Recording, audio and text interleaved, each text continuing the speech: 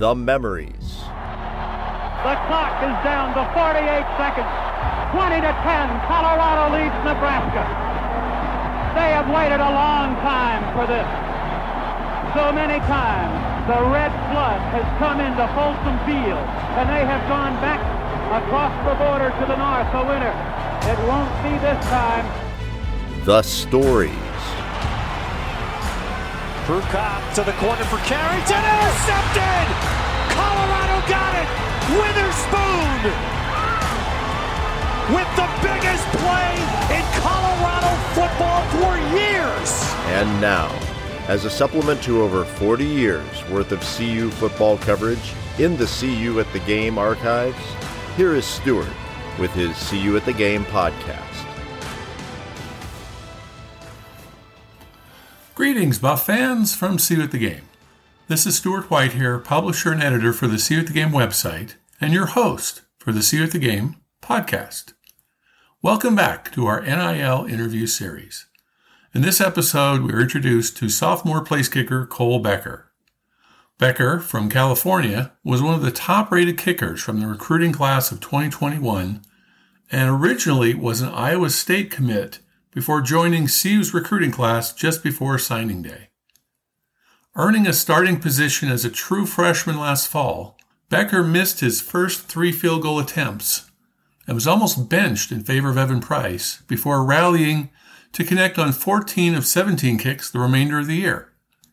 Along the way, Becker was good on 3 kicks of over 50 yards, the most 50-yarders in a season since the great Mason Crosby turned the trick back in 2005.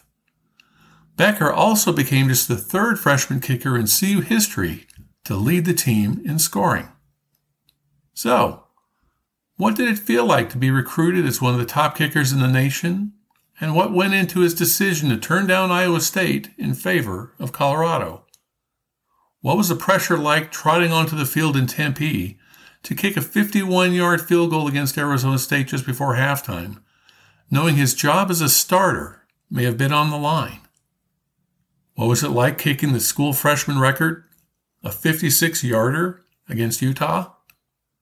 And why does Becker believe that there was more pressure on his extra point in the first overtime against Oregon State than there was in the 43-yard game winner in the second overtime?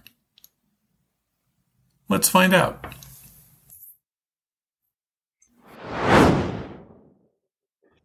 Okay, and we're back, and we're talking with sophomore Placekicker for the University of Colorado, Cole Becker. Welcome to the podcast. Thanks for having me. It's good to have you. We were just talking a little bit before. You're back home for a couple of weeks, back in California, enjoying the family a little bit before you head back to Boulder for your sophomore year. I'm loving it. So much rest time out here. Just kind of come back, recharge the batteries, and then get back at it. Okay. So you are from the Sacramento area, is that right? Yeah, just about probably 30 minutes outside Sacramento. You were listed, or at least when you were in high school as a recruit, you were 6'3", 215. Does that sound about right? I was 6'3", 215, yeah. Okay. Because I'm 6'4", about 215. And okay. I'm just thinking that most kickers don't kind of hit that frame. What led you to be a place kicker? What led you to that part of the team? Yeah, I've gotten that my entire life. I played every sport imaginable except football growing up. Was big into basketball, big into soccer. Played the most football I really experienced before high school was flag football. I played a couple of years of that. But football had never really piqued my interest. I was more of the soccer, basketball, those kind of sports. And then in high school, I ended up having to choose between basketball and soccer because the seasons got moved into the same season, and ended up choosing basketball, and then that freed up my fall. So chose to pick up football. So my freshman year of high school was my first year. Played pretty much every position because I was pretty tall, pretty big still as a freshman. So coming in and saying you just wanted to kick wasn't really an option. So they put me at left guard and tight end, and at all these different positions. Right. I never really succeeded at any of them besides kicking. And it was kind of just like a trial year, try it out, see if I liked it. And I really remember one of the games I hit a game winner, kind of similar to the Oregon State one, with a lot less people there though. But I just remember like that feeling kind of like bringing me back to football. And that was really like the first moment that I fell in love with the sport. And then like just like my journey into kicking, I have a family friend. His name's Mike Black, and he was a former Boise State kicker. He kicked in the Arena Football League for a while. But he just took me and one of my good buddies out who ended up kicking at my rival high school when we were like, I don't even know, probably like 8. It was like really early. It's just for fun. He took us out to this grass field and we kicked. I just remembered that, but I never ended up taking it anywhere. And then slowly as I went through and got into high school and I had to choose sports and I had free fall and stuff like that, ended up just kind of aligning with football. And I remembered like what he instilled in me with kicking. So I just said I'd give it a shot. And he kind of trained me. And then I had a trainer named Paul Assad out of Modesto who I would meet with like about once a week. And those two guys really just kind of got me into the kicking world. Okay. So normally there'd be a lot of, camps and things like that you go to, but you were kind of hitting right in the COVID time. Did you ever get to go to any of those types of, kicking camps and things like that? So schools and other, people could take a look at what you had to offer and how you were progressing? Yeah. So I played my freshman season, and then my sophomore season, I had to sit out with a hip injury. And then ramping up into my junior season before we played, I went to my local college, Sac State. They put on a camp. And I went to the specialist camp, and I'll be honest, it did not go very well. Because at that point, I was like coming off injury and I hadn't had much experience kicking under pressure and all this stuff. So going to that camp and being surrounded by like seniors or transfers or like all these older guys who are hitting like big balls, and like I was hitting like 30 yarders and shanking like every so often. It was a fun experience, and it was definitely important for me to learn like where I needed to go. But that was the only camp that I went to, and it was for like school camp, and that was like right. Not a success. Okay. Well, through whatever help you had along the way, you turned into a, all state, all district, all kind of, all everything kind of kicker your junior year. They like to make a lot of points about you being 45 out of 46 between your field goals and your extra points, which of course begs the question, what kick did you miss in your junior year? If you made 40, I know 31 of them were extra points, but that's still 14 out of 15 on field goal attempts. Mm-hmm. What field goal did you miss? The very first one. First kick of the season. I still remember it. Going, was at home. I remember it was like, I think it was like probably 38 yards, 40 yards, something like that. I just remember I just shanked it, like didn't even get it there. And I was like, wow, that was a terrible kick. And then ended up going like 14 straight after that. But yeah, that was missed the first one. So that was a little nerving. But yeah. Okay. Well, you were getting rave reviews, in terms of rankings and things like that. I mean, rivals in 24/7 sports don't really normally pay a lot of attention to kickers. It's usually kind of a 2-star thing, and it is what it is. And they let the Chris Sailors of the world and the cold kicking of the world kind of do all the rankings. And you were number 1 in the country under Coles, and Chris Sailor had the number 4. You actually got 3 stars out of 24/7 sports and out of ESPN and stuff, which I think it's kind of rare. I don't know. That just seems like most kickers, punters, if you see them in the recruiting class rankings, it's always the 2-star. It's like, yeah, we'll give you 2 stars and just kind of add you to the class. So what was it like being one of the premier kicking recruits out of the class of 2021? It was a pretty unique experience, especially because after I like really committed myself to kicking, I kind of went back and studied past years and what like the top guys did and how they performed and all this stuff. And like going back and looking at that stuff, I felt like my class had like a pretty star-studded lineup for kickers. Like we had Cam Lill, Josh Bryan, like all these dudes that were like seemingly D1 Power 5 level guys. So it was really awesome to be able to compete against them, win a couple competitions, lose a couple, but just like kind of have that competitive spirit with them. Because as a kicker, you kind of like, it's mostly a competition with yourself, because it's either you make it, you miss it. It's not like, oh, I missed a tackle or like anything like that where it's against the team. It's like it's against you.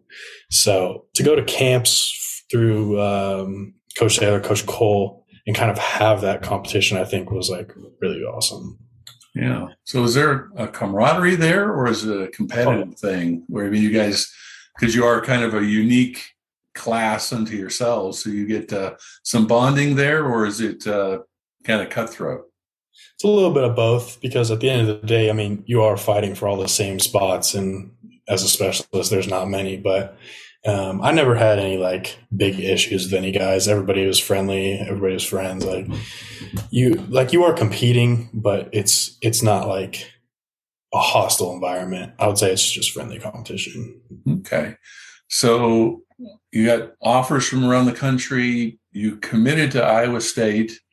I think I read that you actually got a chance to go to a Iowa State game, and it was a big game. They upset Oklahoma, which would have been pretty exciting to be in Ames for that. And then you committed to Iowa State. So what was it about Iowa State that was attractive to you? Was that your first offer in a Power 5, or you just liked the coaching staff, or what was it about Iowa State that led you to commit to them?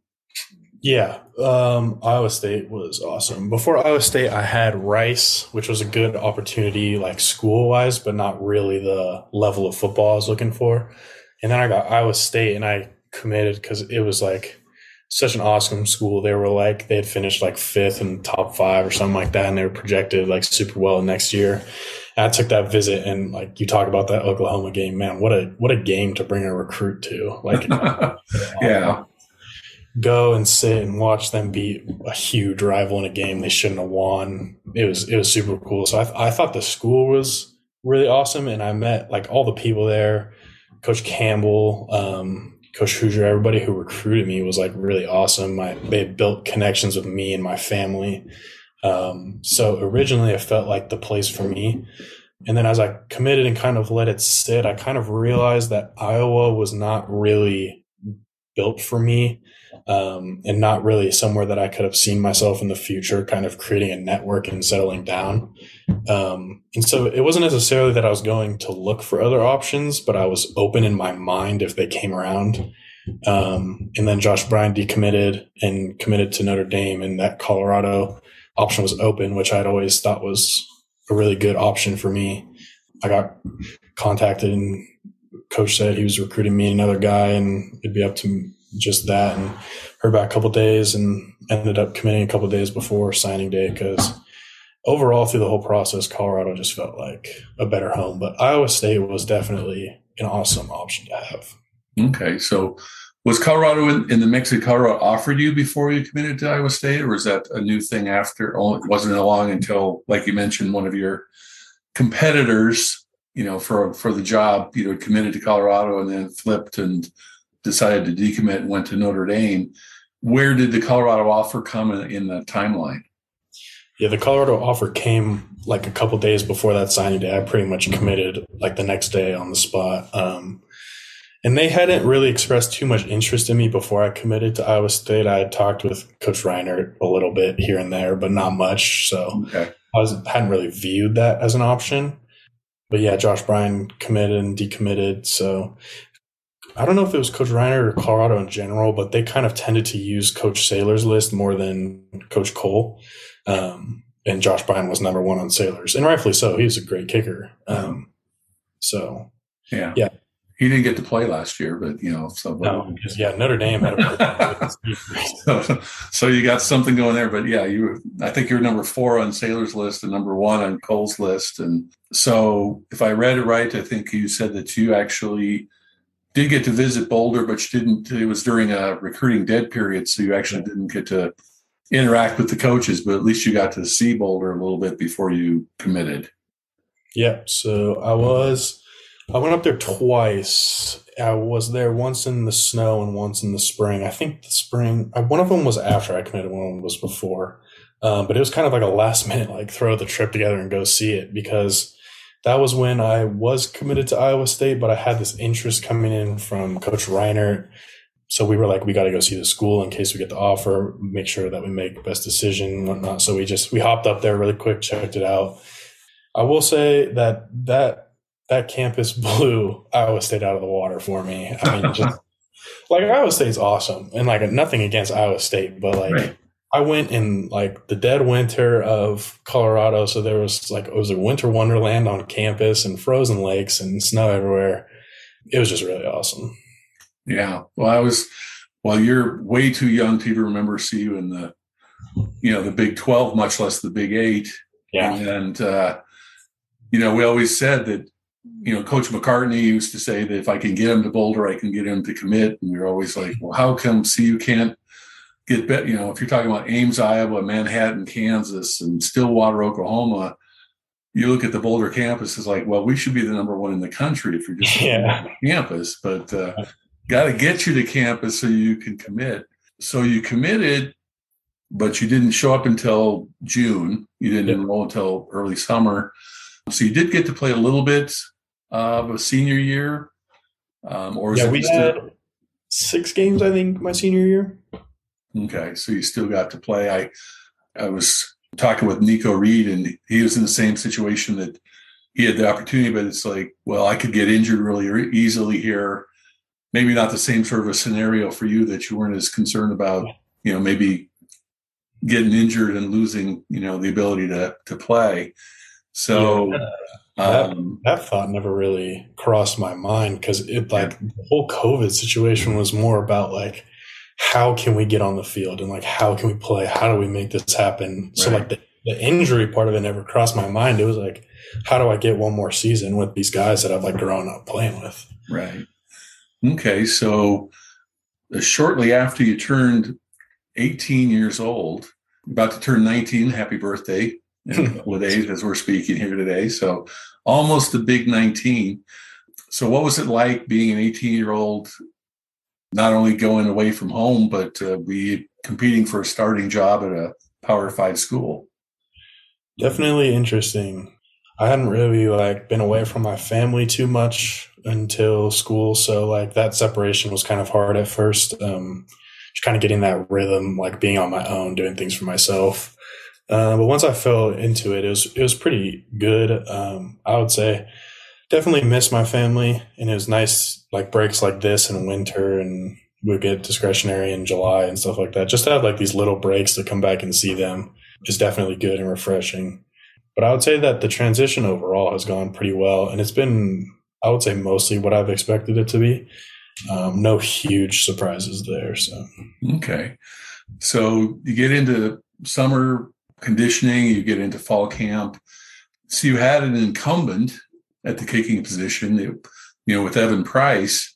But first of all, it's one thing to be competing. It's also that he was a walk-on and you were a scholarship kicker. Was there anything weird or strange about the fact that he'd been there for several years and was still at walk-on status while you were coming in with a scholarship?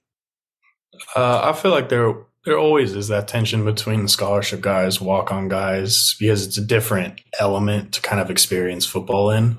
And especially because Evan had been so strong for the program, he'd come in clutch moments when he needed them. But I think overall, there was nothing really too bad between me and Evan. It was always supportive. Obviously we both wanted the job, so we weren't going to actively root for the other one, but there was never bad blood. We weren't rooting directly against each other. It was just, we both kind of mutually agreed, not verbally, but just the better guy's going to win at the end of the day. So, okay. So when did you find out that you were going to be the starter as a true freshman? I'm trying to remember if there was an exact day, because as fall camp and summer and all that progressed, they put up depth charts.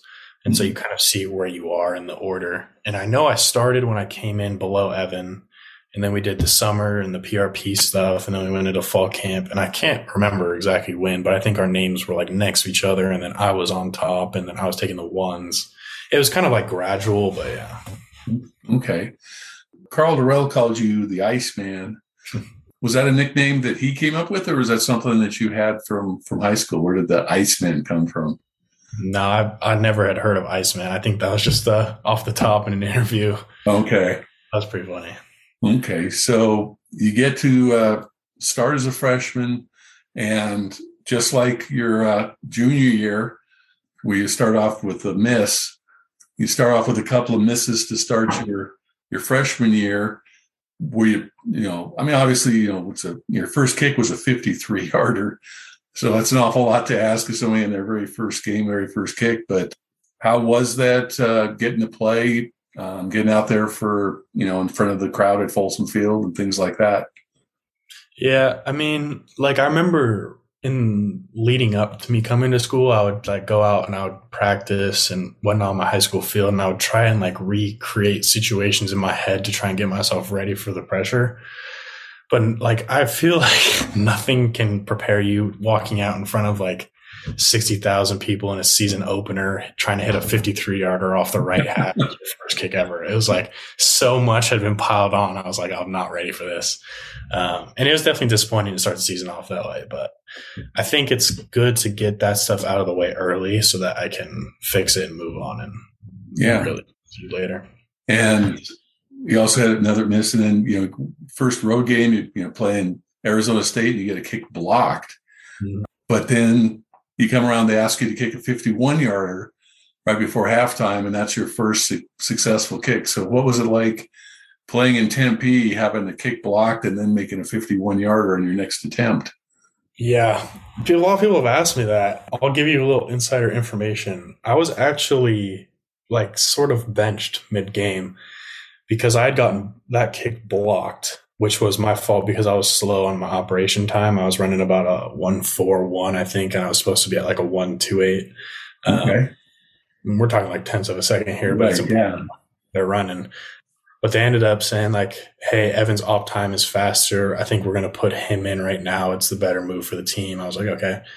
And then they got to the long one, which was sort of out of Evan's range. So they just threw me out there, and that ended up being the one that I made. So not only kicking plus 50 yards on the road, under pressure, not having made one, maybe have your job on the line, and you come through with a 51-yarder. So what's the mentality? I mean, just in general, kickers, punters have kind of the weird reputation of, being quirky. Do you have any rituals? Do you have any things that you go through mentally or physically that you're trying to get ready for a 50-yard kick in front of 50,000 fans in Tempe?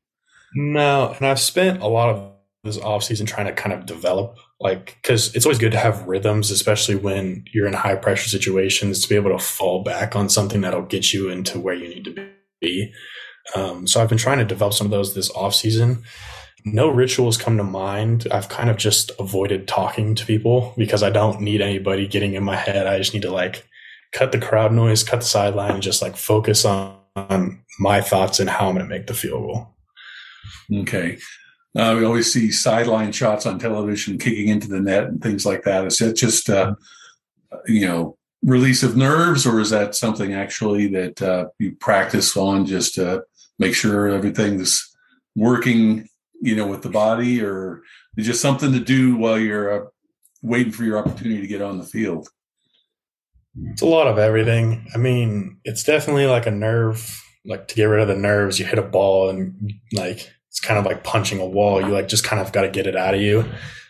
But it's also it's kind of in golf, a practice swing. You take the practice swing, and if you chunk the practice swing, you take another one, and then you hit it pure. So you're okay, now I can be confident and feel ready to go hit this actual one.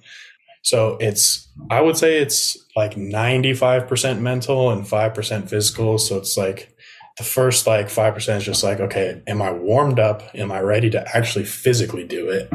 And then the rest of it is just building the confidence. Okay.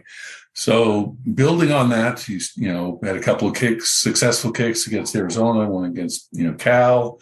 So, after a streak of not making the first couple of kicks, you go on a streak of making kicks.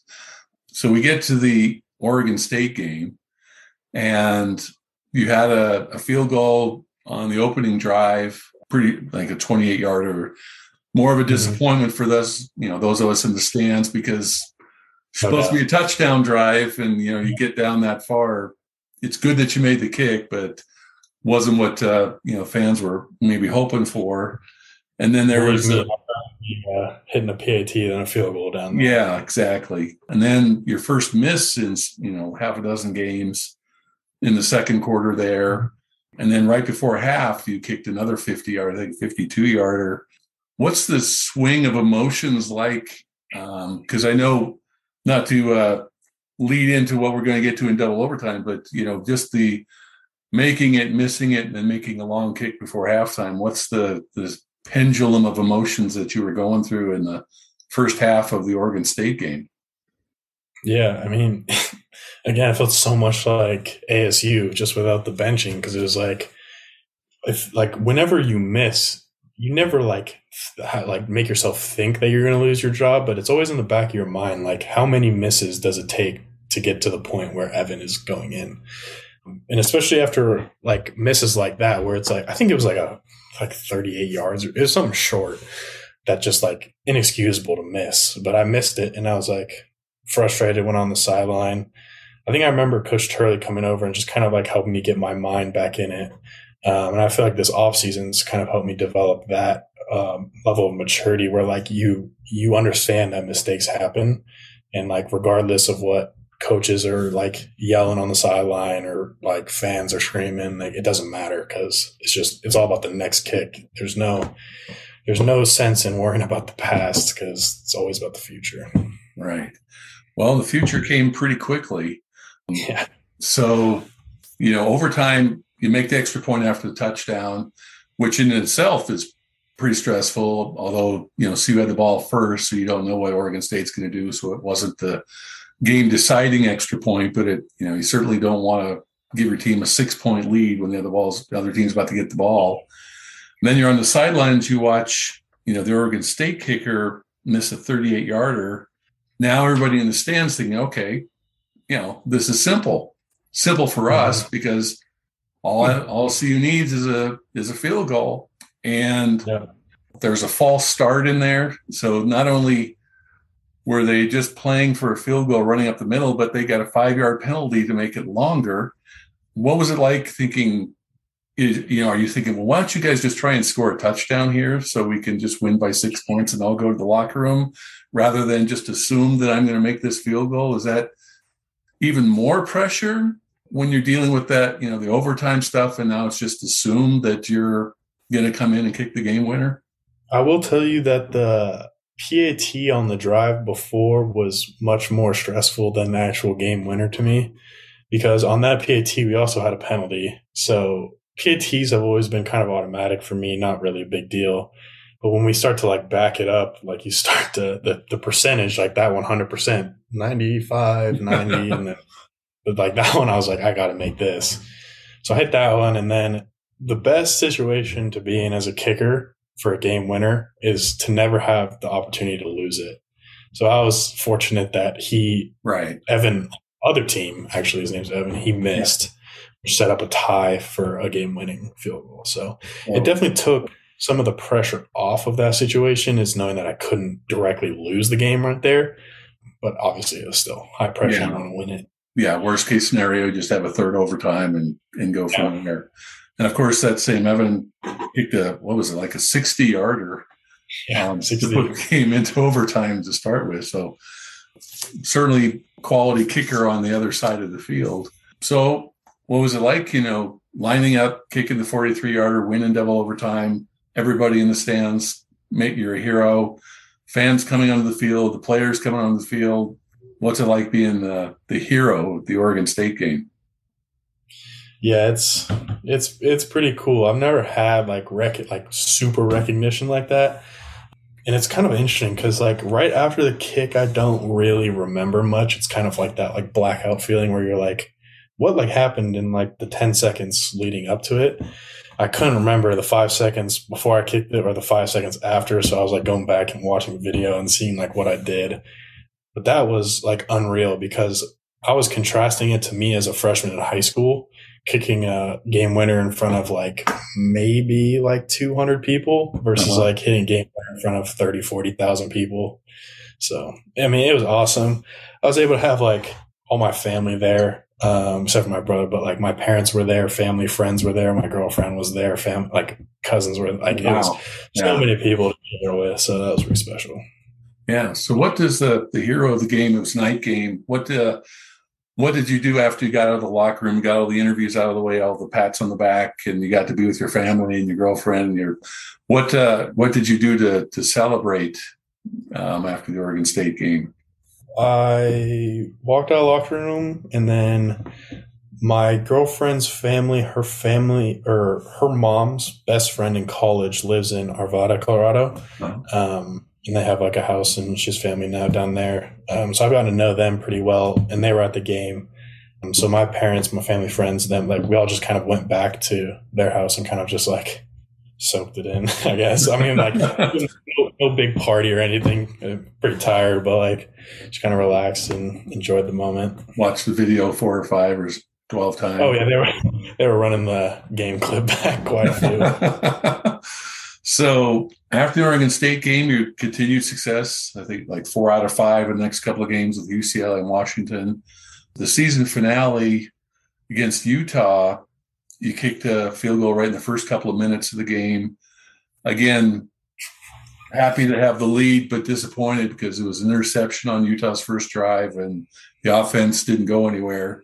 So it was good to get the field goal, but once again, would much rather had a point after touchdown. Mm-hmm.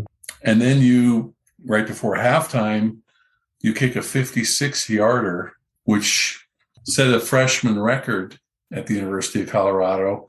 What do you remember about the 56-yarder? And when did you find out that it was a freshman record? My dad is very meticulous about like records, and especially relating to like me and my brother. So he's always on top of that stuff. So I think I found out pretty early. He might have told me like right after the game. I can't remember.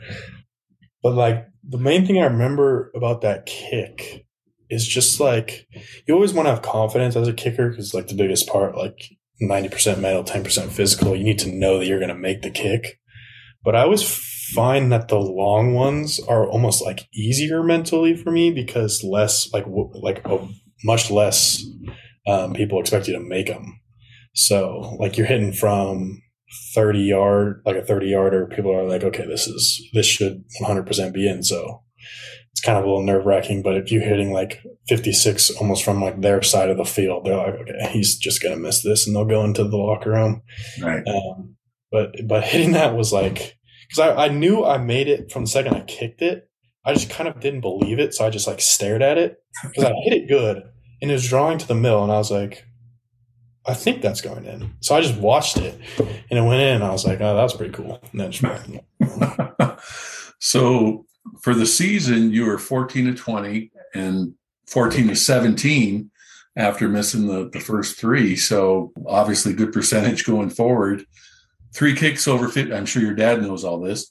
3 kicks over 50 yards, which is the most since 2005 when Mason Crosby was kicking a bunch of 50-yarders. And obviously he's a CU legend on his way to the NFL Hall of Fame. Once he retires and puts 5 years behind him, he's going to be an NFL Hall of Famer. So put you in pretty good company.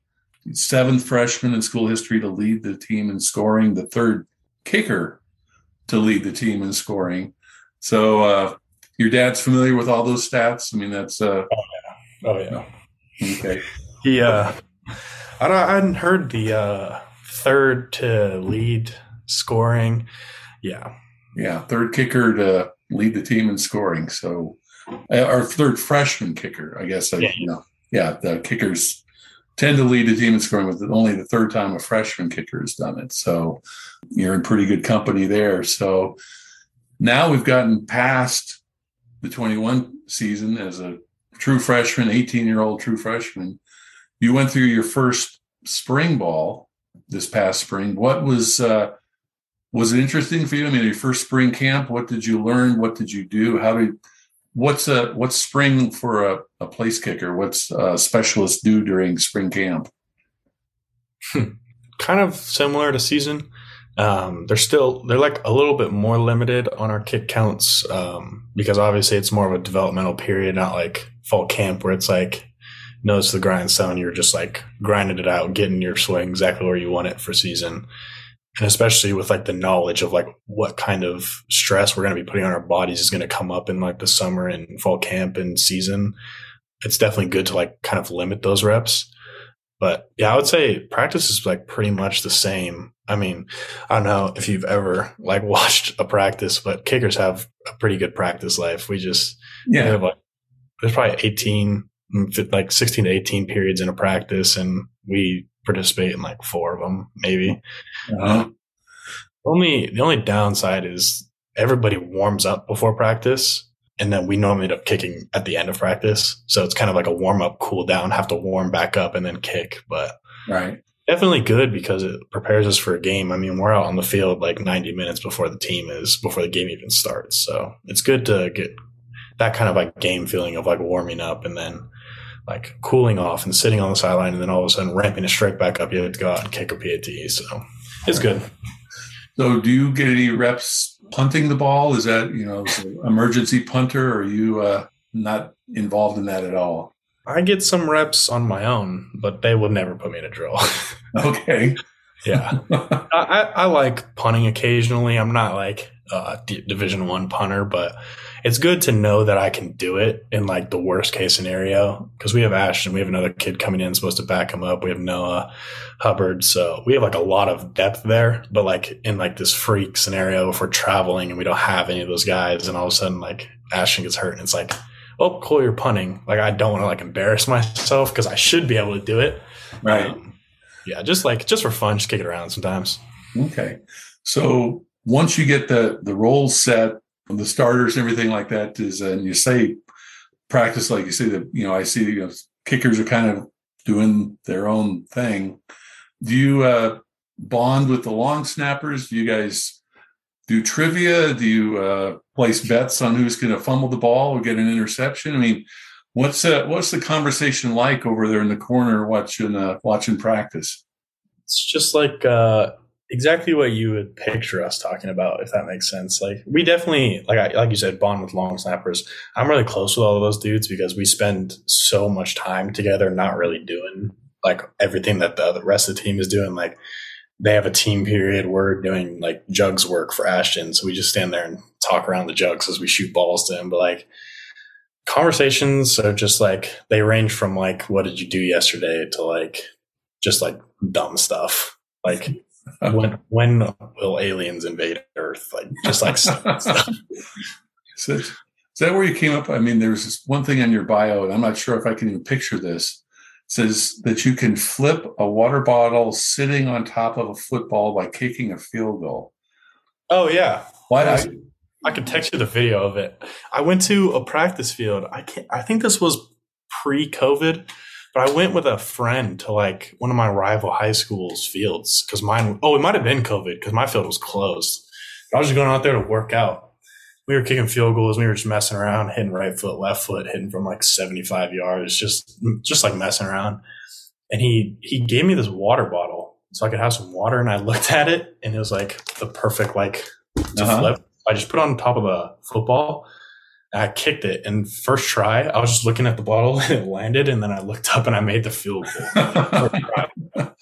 If you can get us that video, I'll put it up with your on the See You at the Game website with the picture, the video of the Oregon State kick and everything like that. So yeah, if you've got it, we'll take it. So obviously, there's team goals of winning games, making the Pac-12 championship, winning the Pac-12 South. What sort of personal goals do you set for yourself? I mean, yes, you want to be 100% on field goals and point afters, but is there anything that you want specifically to aim for? Or what are you trying to improve on? What's a great scenario for you this fall in 2022?